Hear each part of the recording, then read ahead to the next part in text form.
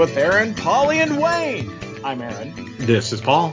And this is Wayne. And you can tell by the introduction that we are still not ready to deliver on the promise of Aberrant April. It's going to be Malicious May or something. I think it's Malignant May. I'm sorry? I think it's Malignant May. It's going to be Malignant May.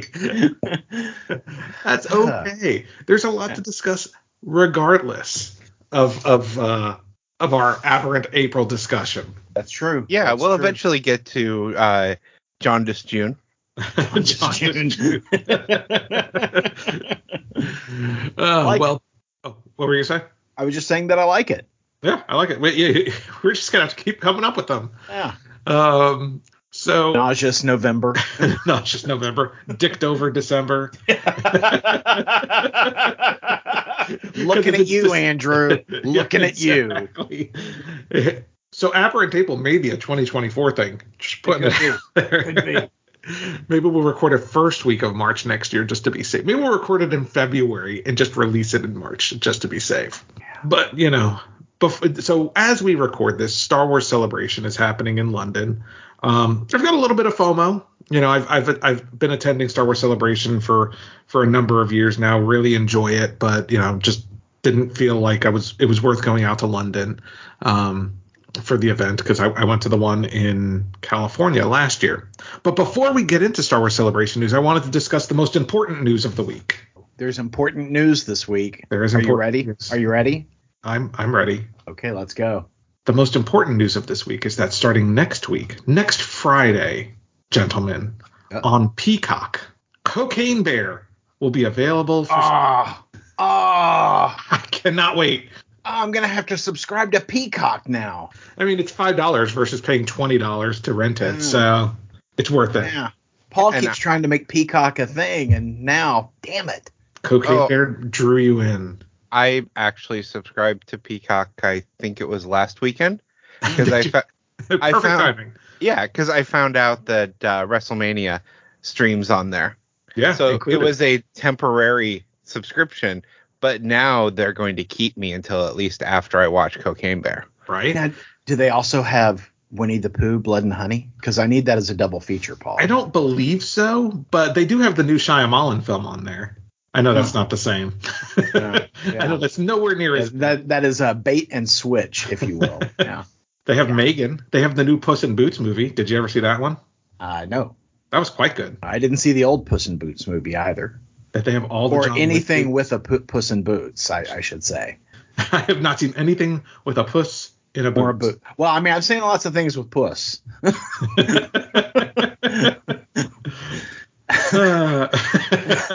Well, Aaron, if you subscribe now, you can watch Puss in Boots: The Last Wish, or you can just watch The Masters. There's a bunch of stuff. I will say Peacock out of all of them probably feels like the most bang for your buck because it's also the cheapest. Well, I mean, I do like a lot of bang with my puss, so there you go. I was a Peacock subscriber for a hot minute for like the free trial period, and at that was very early on in the Peacock launch where they were really leveraging, hey, we've got friends. Yeah, and I was like, this isn't for me. It was. I was a subscriber early because my wife is a huge fan of the TV show Psych. And they made Psych movies that were never released on TV and put it on there. So we subscribed so she could watch all the Psych stuff. See, it has Premier League on it, so that's why I subscribe. But I will say it's pretty solid. It's got some good stuff. I'm gonna guess that Premier League is a soccer ball thing. Correct. Okay. Premier League is soccer. Soccer ball. It also has Ghost Rider: Spirits of Vengeance, the sequel. Why would anyone want to see that, Paul?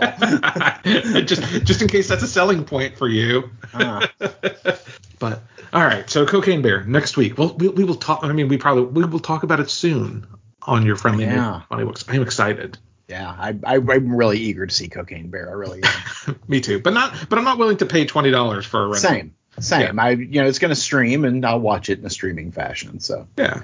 Oh, that is important news, Paul. That is, truth and branding, important news. Well, before we get into the actual Star Wars, I'm just going to keep moving the cheese like I'm as you do, like I'm an episode of Star Trek Picard. And I figured before we talk about Star Wars Celebration, Star Wars Celebration, I finally, so I did a thing, and I can talk about it because she's not here and she doesn't listen to the podcast. Oh dear. I got caught up on Mandalorian without Jen. Oh no. Yeah, because waiting on Jen, I was 4 episodes behind. Not waiting on Jen, I got caught up in one day. Now you get to pretend that you haven't seen it when she's around. Yeah, exactly. I mean, at a very minimum, Paul, you're facing couples counseling.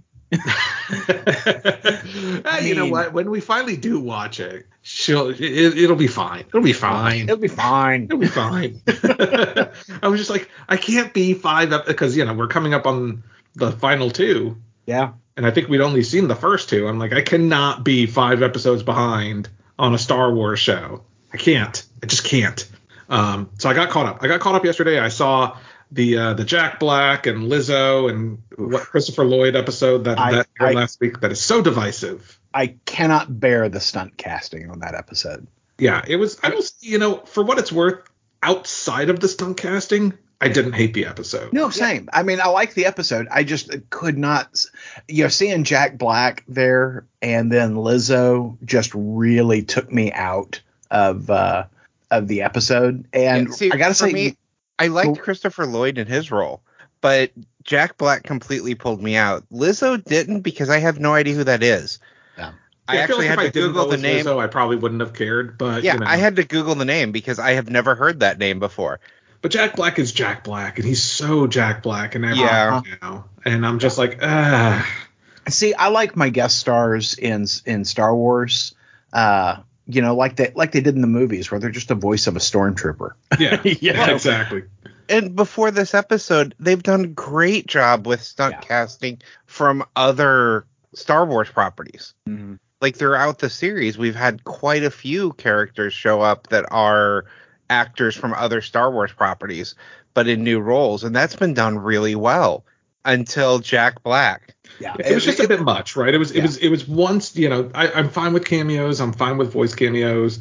It just, if it was just Christopher Lloyd, even if it was just Jack Black, it probably would have been fine. It was the fact that there were 3 of them in a short span of time. My problem with Jack Black in anything that he's in is that he's Jack Black.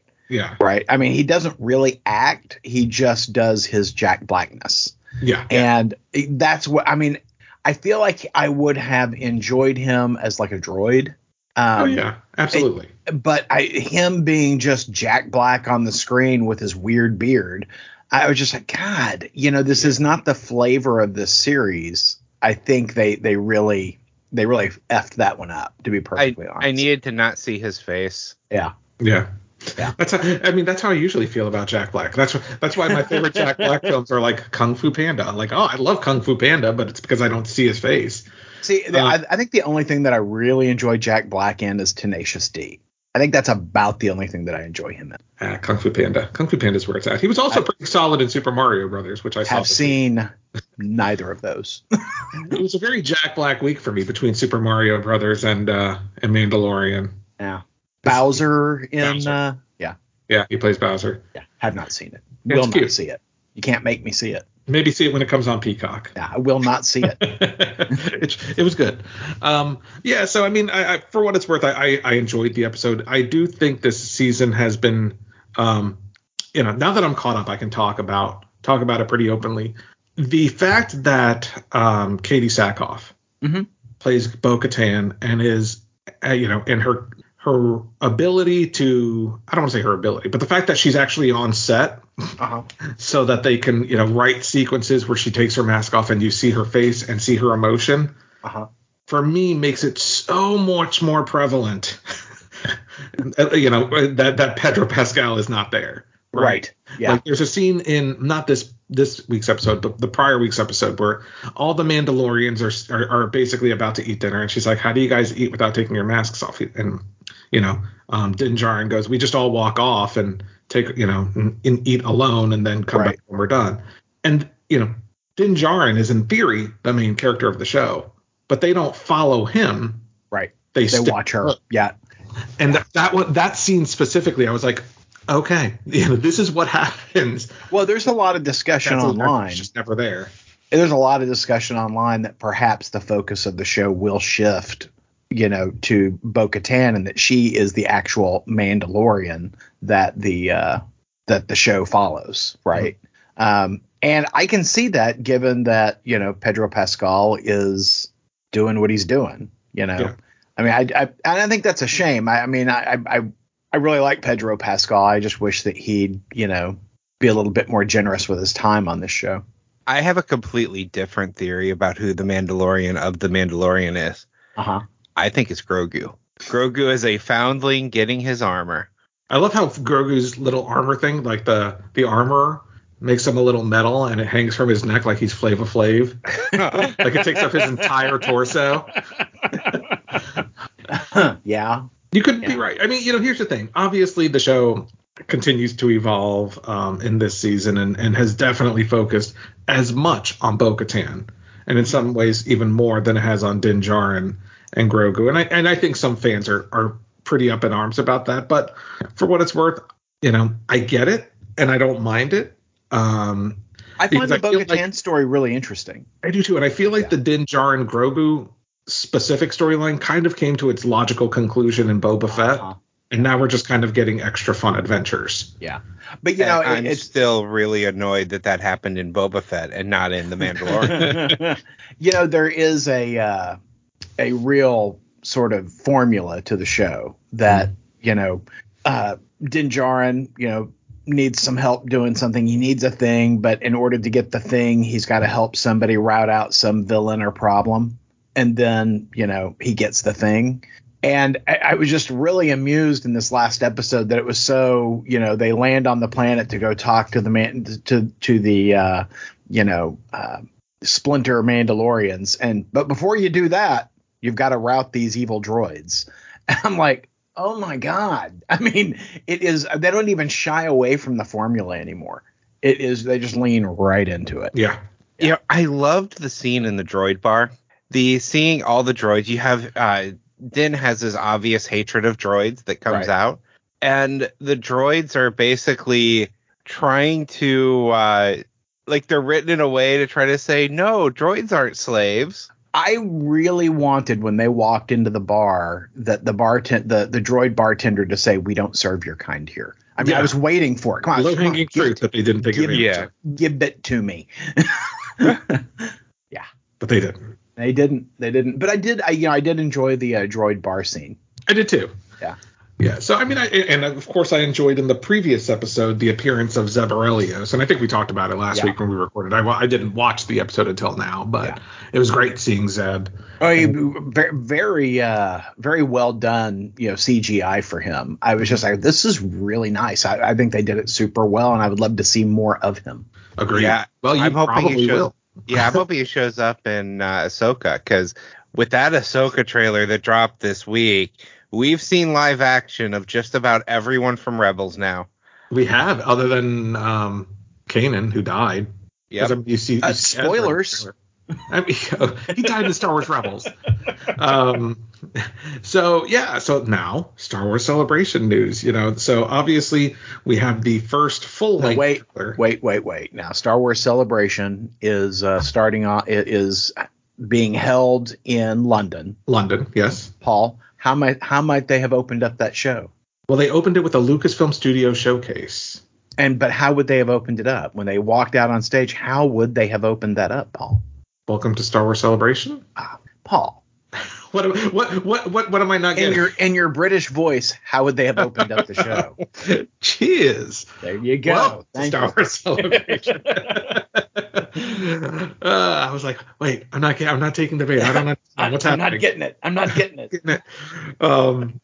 So at that so they started with the Lucasfilm Studio showcase, and really it was called that just because they showed the new trailer for Indiana Jones and the Dial of Destiny, which looks pretty great. Looks like a good solid Indiana Jones film. Is that like the Dial soap of Destiny? Is that what it is? Is it some absolutely? Sort of... Yeah, it is a 50-year-old soap that Indy Jones is protecting.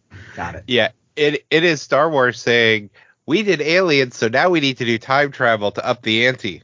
Yeah, definitely. It definitely looks like there's some time travel components in this Indiana Jones movie. Directed by James Mangold, who directed. I feel like I should know who he is. He directed Logan. He directed Ford versus Ferrari. Okay, I saw Logan, but I didn't see Ford versus Ferrari. And now he's directing, Indiana Jones and the Dial of Destiny. Also, upcoming on his plate, he has a Bob Dylan movie, biopic. And sometime after that, is there going to be anybody alive to want to see that? I don't think so. I mean that is aimed at a whole. I mean, they got Timothée Chalamet, so all the 15-year-olds will want to see it. Okay, all right.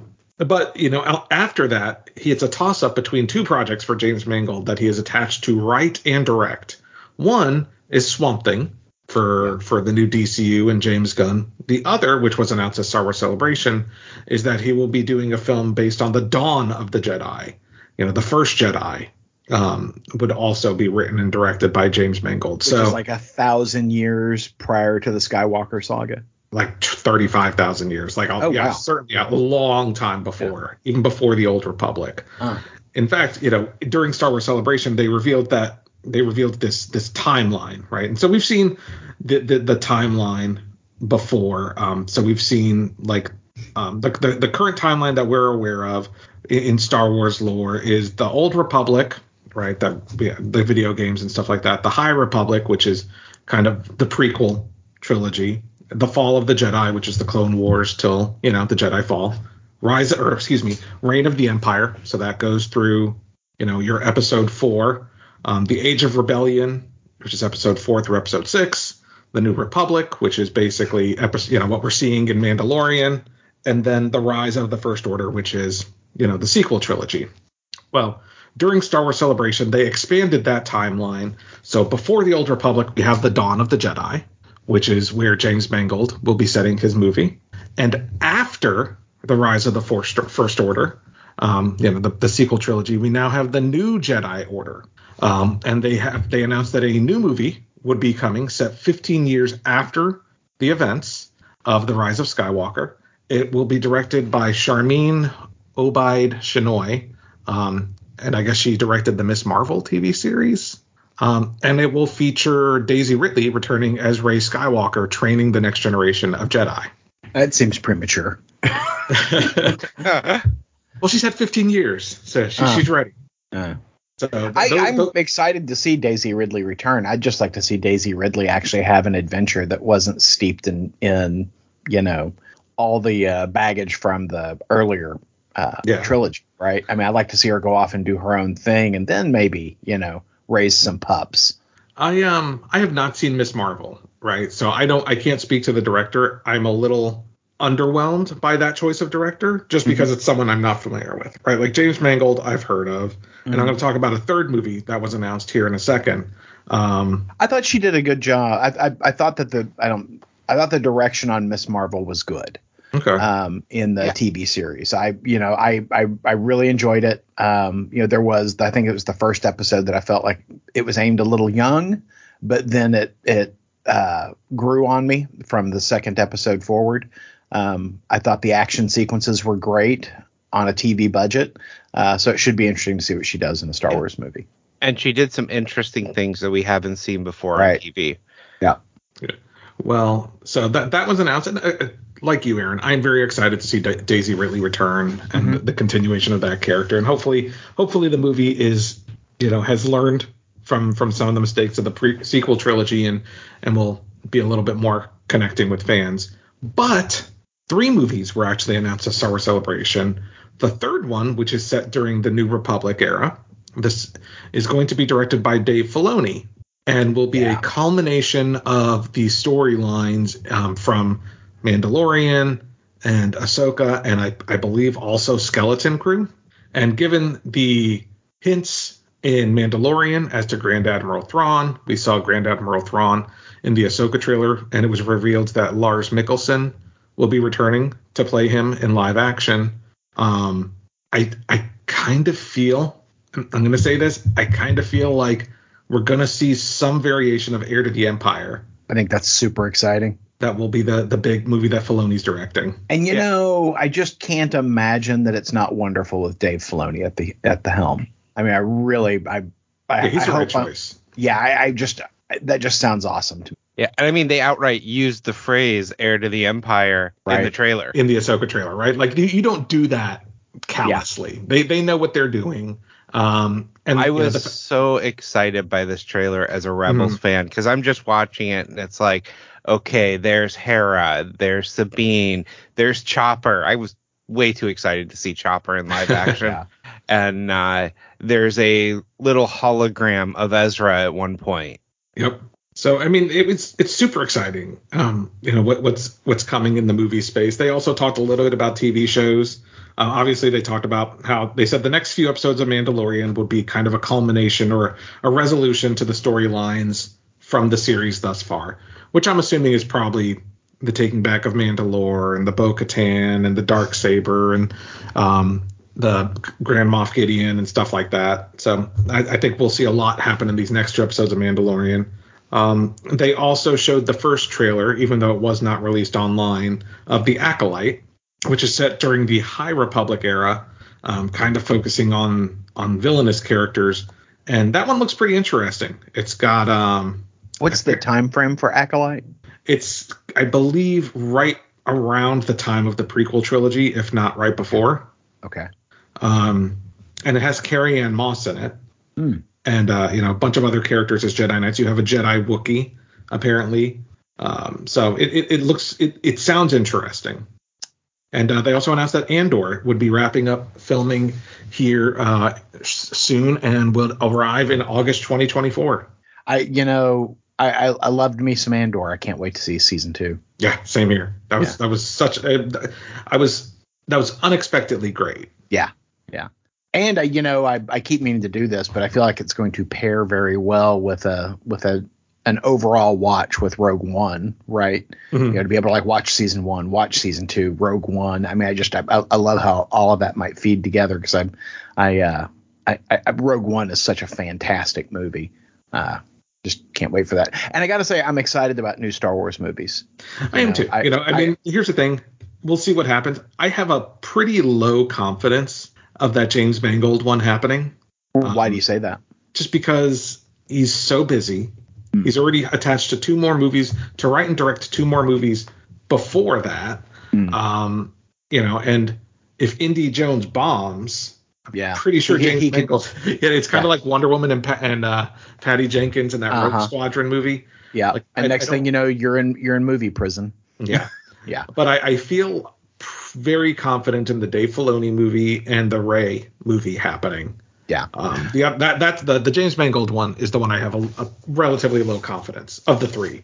And I'm still there for. I know this movie did not do what they had hoped that it would do, but I really have warmed up to the guy who played Han Solo in the Han Solo movie. I would love to see more of that, and I would really like to see more of Lando Calrissian. I feel like those are 2 characters and actors who play them that would be a lot more fun to see either on film or TV show. Yeah, I will say the actor that played him did a good job, despite the fact that was a terrible movie. I think there are some fun components of that movie. It is not by any stretch of the imagination the worst Star Wars film. There are at least 3 other Star Wars movies that I dislike lots more than Han Solo. For me, it's the one I dislike the most. I will never rewatch it. Wow. Yeah, I've rewatched it a couple of times now. Yeah, I didn't mind it at all. But I mean, I'm very excited about what's coming, and I think. But what's funny is there was 0 mention of the Taika Waititi movie. Oh, really? Yeah, 0 mention. So we'll see if that's telling. Yeah, exactly. Yeah. After Thor: Love and Thunder, kind of underperformed, I'm very curious if that has anything to do with it, or they just don't have anything to share. I have to say that I am a bit surprised that the streaming content is as rich as it is, given how all of the streamers are pulling back on original content. Yeah. So I'm like, ooh, they're still pushing forward with a lot of their properties. I wonder what Disney Plus is about to cut on the Marvel side. If they're continuing to push forward with Star Wars, that means they're probably going to pull back somewhere else, and that says MCU to me. And I think they are. I think they've already said they're pulling back a little bit on the MCU stuff. Mm-hmm. Some of the previously announced projects that are coming from the MCU. And as far as the Star Wars stuff, I mean, all of it was already in production from the Disney Plus standpoint. Like Acolyte was already filming, if not done filming. Ahsoka, same. Ahsoka's been filming since last year's Star Wars Celebration, so that's a year, and if not, and they may be done filming too. Mandalorian clearly was done filming. So, I mean, I think most of these things were either already, the ship was out of the gate, or they were pretty much done filming anyway. But they didn't announce any new shows. I will say that. Like, it's not like they announced anything that wasn't already far into production. Well, with the exception of the movies, but of course that's not streaming content. Yeah. So, yeah, good point. Good point. Well, anything else from Star Wars Celebration, Paul? No, not at the moment. That was day one. Day two is actively happening right now because they're 5 hours ahead of us. I don't think there's going to be a ton more news throughout the weekend. Maybe some comic news, some toy news, that kind of thing. But I think the major movie and TV news has already come out of the celebration. Very good. Well, I guess that there's nothing for it then but to talk about comic books. Well, and we were very excited, speaking of excitement, to talk about this week's first issue from Marvel Comics of Planet of the Apes. Marvel Comics, a Disney property. Yeah. So this is by David Walker and Dave Wachter, were the writer and artist on this new iteration of the Planet of the Apes comics, which, to my knowledge, does not take into account any of the previous comic book iterations. It's kind of its own thing. Mm-hmm. Mm-hmm. And so, Aaron, go ahead, Wayne. I would say it is definitely its own thing from a, I approached it wondering what continuity it was going to be in because I didn't know. And as I start to read it, I realized that, well, it's not the original movie continuity. It's not actually the new movies, though it is very heavily based on that continuity.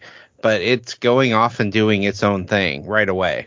Yeah, I wondered the same, right? Because the character, the apes, as they're illustrated in here, seem very similar to the apes we saw in this rebooted trilogy, but the storyline's different. They're kind of going through, unless this is filling in gaps that we have not seen before in the storyline. Yeah, that's what I feel like it's doing. I feel like it's living in the space between those first two movies. Okay. But we don't get any James Franco in this book. I don't know what the hell, but I got to tell you, I liked this book a lot. I like the way it's telling the story. It's giving you a little bit more information about how the virus spread. It ties real tightly into the end of the first movie. In fact, you get to see a couple of scenes from the battle on the Golden Gate Bridge. But you have this group of humans who are protecting the apes because, very much like our own recent pandemic, the science around how it was caused or the story around how the virus was caused is muddled, and people are blaming it on the apes. And it wasn't the apes who caused the virus. It was this man-made vaccine to cure Alzheimer's that mutated and caused this virus that was, killing off people. So, it's kind of like, it was created in a lab and it was released and yada, yada. And so, there's this whole hysteria around it, and we're going to blame parties who aren't necessarily responsible. And, you've got this military group that's going around killing off all the apes. And so, you've got humans who are trying to protect the apes, not just because, you want to keep these creatures from becoming extinct, but because they think that their immunity to this man-made virus may be the secret to curing mankind. And I really like how they're, it's like good humans versus bad humans, and the apes caught in between. And I really, really very much enjoyed this story. I'm excited to see what else is coming. And that's just the narrative. The visual storytelling, I think, is fantastic in this book. Yeah. The book is something I usually don't like, but I didn't mind as much here. And that's the jumping around in timelines. Mm-hmm. Yeah, it was a little confusing. Yeah. Yeah, it is a little confusing, but it didn't bother me as much as it does elsewhere. I don't know why it didn't bother me as much, but there is a lot of jumping between years. And part of that is showing the little girl growing up to be the character that is protecting them and why. And I really enjoyed the book. I agree. Mm-hmm. The visual storytelling is great.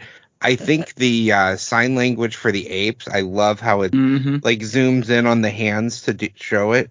Yep. Yeah, it's very thoughtful. And what I also love is that, the apes communicate to and I forget the character's name. They're communicating via sign language.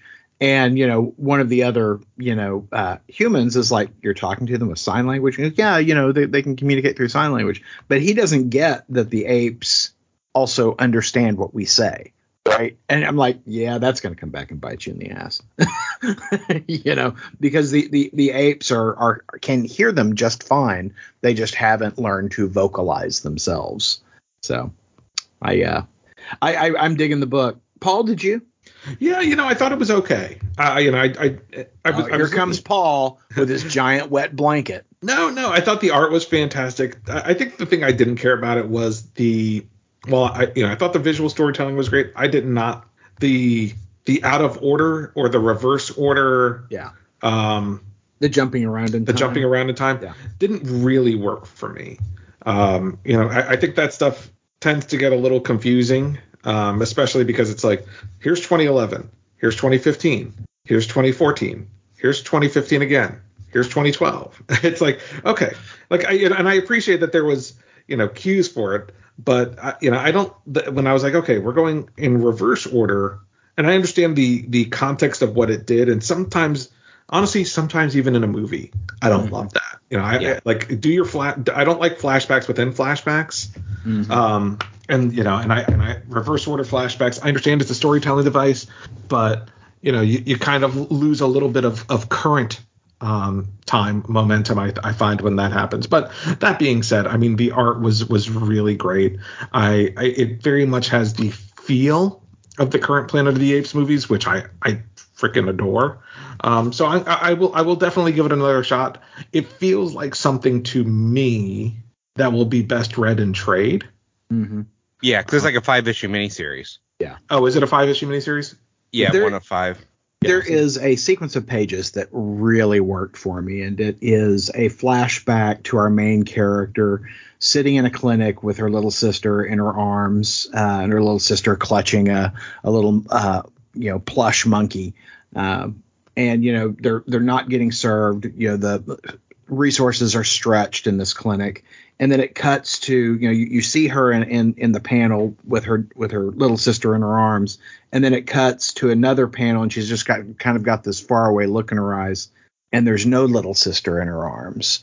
And her little sister's plush chimp is just laying there on the floor of the clinic. And we cut back and we see she's still sitting amongst the crowd in the clinic, and her little sister is gone. And that means that little sister didn't make it. And I think that those 2 pages are just heartbreaking. Mm-hmm. They are. And I will say I agree with Paul. 3 pages, I should say. Yeah, I will say I agree with Paul. The jumping around in time is annoying. Yes. It didn't bother me nearly like it does frequently. Mm-hmm. And that's probably because my Planet of the Apes fanboyishness is allowing me to not hate it.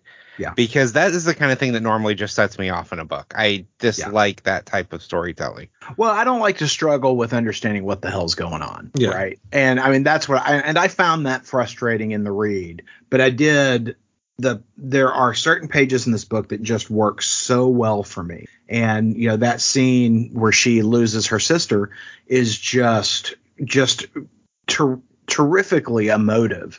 And it really sold me on the book. I mean, the book's got a lot of heart in it, and I can't wait to see where it goes. And it does make me want to go back and watch those movies. And I'm like, where do those stream? Is that on Hulu? Is that on Disney Plus? I bet you it's on Peacock. No, it's probably not. It's probably fuck you, Paul. Fuck you and your Peacock mouth, Paul. It is probably Hulu because it's a Disney thing, like you said. Right. If it's on Peacock, I'm gonna laugh. Good times. So another book that came out this week that all three of us read, I believe, is Adventures of Superman. Yes. And this is Adventures of Superman, Dawn of DC, Adventures of Superman, John Kent, issue number 2.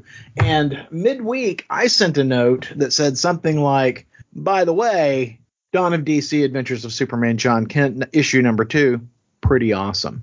And then Paul sent a note that said something like, Aaron couldn't be more right. I think I just said I agree with Aaron. I think that you said Aaron is the voice of our age. It doesn't feel like something I'd say. Yeah. And while Paul was all drooling over himself to sing your praises, I just said same. So Paul is my loyal apostle. So I loved this issue. Loved this issue.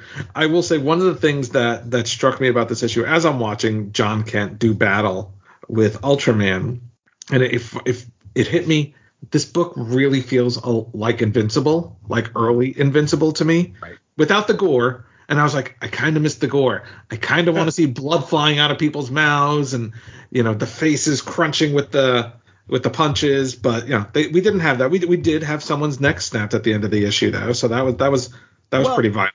And, we did see, Uberman, fly through and chop in half or into multiple pieces Robot Lois. That's true. Yeah, this book surprised me in so many ways. First, we had the huge section of Still on Earth before leaving and the character interactions. And you never get to see, before Superman goes on a big adventure, the telling the family goodbye and those conversations. There's a panel that just I loved, and it was Jay talking to Lois and having that conversation about, any advice for him leaving. And her answer is, I tend to have my own crusades, my own wrongs to right. When Clark's away, I just overwork on one of those to the point of burnout. So there's less time to fill my brain with all the horrific scenarios I can imagine he's in. As that speaks to me. As a workaholic who uses work as a way to bury my anxieties, I feel you, Lois. I feel you. Yeah, well, I do love Jay's response. That sounds healthy, Lois. I dig this book. I love the relationship between Lois and John, and the fact that John is having to wrestle with his abuser, right? Because is his name Uberman? I always get Ultraman. Ultraman, thank you. Ultraman, kept him prisoner for years and years and abused him. Physical abuse, emotional abuse. That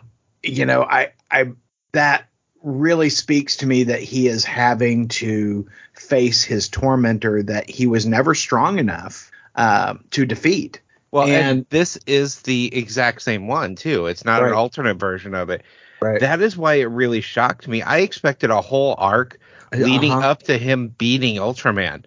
Well, and I got to tell you, I was a little confused on the cover because, the story just starts and it's kind of, we're told that this is going to be a thing. It says a final showdown with Ultraman. And I'm like, final? Though that was short, but we see why it's so short in the pages of this book because, Superman from Injustice shows up and spoilers, snaps the neck of Ultraman. Yeah.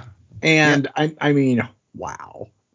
Well, and we knew that this book was going into that universe.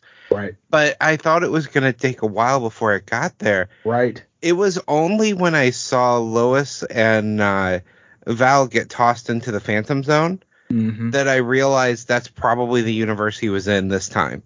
Right. Because he didn't have a way to get out of the universe now. That's one thing I'll give Tom Taylor. I mean, I give Tom Taylor a lot because Tom Taylor has won our Writer of the Year multiple years now on the Funny Book Awards. But he can still actually write books. One of the things that Tom Taylor does is he writes these Elseworlds books that have all these great surprises in them. And we're like, set that guy loose in the actual DC universe proper. And now that he's writing a book that actually has surprises. I wasn't expecting Ultraman to die in the second issue. No, not at all. And I mean, that's a pretty clear death. It's not like, he's coming back. No. But wouldn't it be cool if Ultraman comes back and his head's facing the wrong direction? Well, and I love he gives the whole speech about how, John could never beat him because he's not willing to kill. Yeah. And then we get the Superman that's willing to kill. Well, but I think it's important that Injustice Superman shows up to kill only after Ultraman threatens John, and he says, I'm certainly taking this personally. I usually don't bother with the Loises, but I'll make an exception on your world. I'll make sure your Lois suffers. And that's when Injustice Superman shows up and just kills him. Yep. Because, Injustice Superman lost his Lois to the Joker, right? And, he is not going to put up with any of that level of bullshit anymore. Yeah.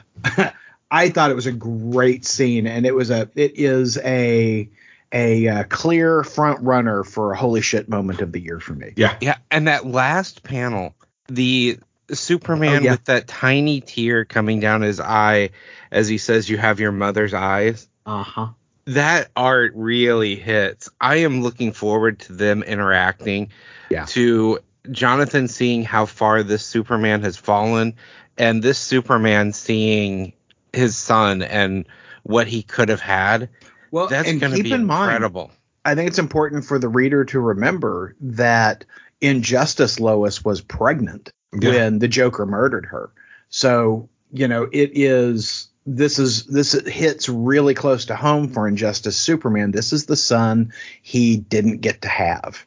The child that he didn't get to have. And, even worse, Lois was pregnant when Superman murdered her. Yeah. Fair point. Yeah. Oof. Yeah. Well, I'm looking forward to seeing where this storyline goes for sure. Yeah. It's awfully good book. Good book. Hey, Paul. Yes, sir. What's coming out next week? Well, really not much from DC Comics. We only have the second issue of Superman Lost from Christopher Priest and Carlo Pagulian. Did anyone read Superman Lost issue 1? Oh, yeah, I sure did. Yeah, I liked it. I bought it, but I haven't read it, so I guess I need to read it before next week to decide if I'm going to read issue 2. If I'm going to read issue 2. Same. From Image Comics, we have the second issue of The Ambassadors from Mark Miller. I'm very excited for that. From Marvel Comics, we have the first issue of the new Guardians of the Galaxy comic. New creative team, Kev Walker on art. Okay. So I'm going to pick up that first issue because Kev Walker pulling me in. The writers are Jackson Lanzig and Colin Kelly, who I'm not familiar with. Same. But I do like me some Kev Walker. Fingers crossed. I have been aching for a good Guardians of the Galaxy book, and boy, that has been hard to find. Yeah, and a new number 1 right in time for the movie. Yeah. Also from Marvel Comics, we have the second issue of Predator. Speaking of Kev Walker, he's not the artist on this series, but he is, and he was the artist on the previous series. So second issue of the new Predator book. The licensed titles that Marvel's putting out these days, Planet of the Apes, Predator, etc., Aliens. Those are the books that I'm enjoying the most over at Marvel right now. Yeah, I would agree. So. In fact, those are probably the only books I'm reading from Marvel right now. Now on the regular, on the regular. Yeah. Anything else, Paul? I was just going to say. We also have from IDW, we've got 3 books. We've got the 6th issue of Star Trek. Yes. Oh, Colin Kelly's the author on that book. That's not great. Colin Kelly, the writers of that Star Trek book that I don't really like from IDW are the writers on the Guardians of the Galaxy book. Oops. We also get the second issue of Star Trek Defiant from Christopher Cantwell. Yes. And very exciting, Teenage Mutant Ninja Turtles Usagi Yojimbo. A new miniseries from Stan Sakai. I might pick that up. From IDW. Because I likes me some Usagi Yojimbo. Yeah. So I will probably pick that up as well. I might definitely do that. All right. Well, hey, we want to know what you thought about this week's books, what you think about next week's books. Which Star Wars stuff are you excited about? Give us a call, 682-800-3494. That number, once again, 682-800-3494. If we use your voicemail on the show, you can win a coveted, valuable Ideology of Madness surprise. You can also hit us up on social media, IOM Geek on Facebook, Instagram, or Twitter. What a deal. Well, guys, I'm thinking maybe some deciduous December is maybe what we can do. What do you think? I'll pencil it in.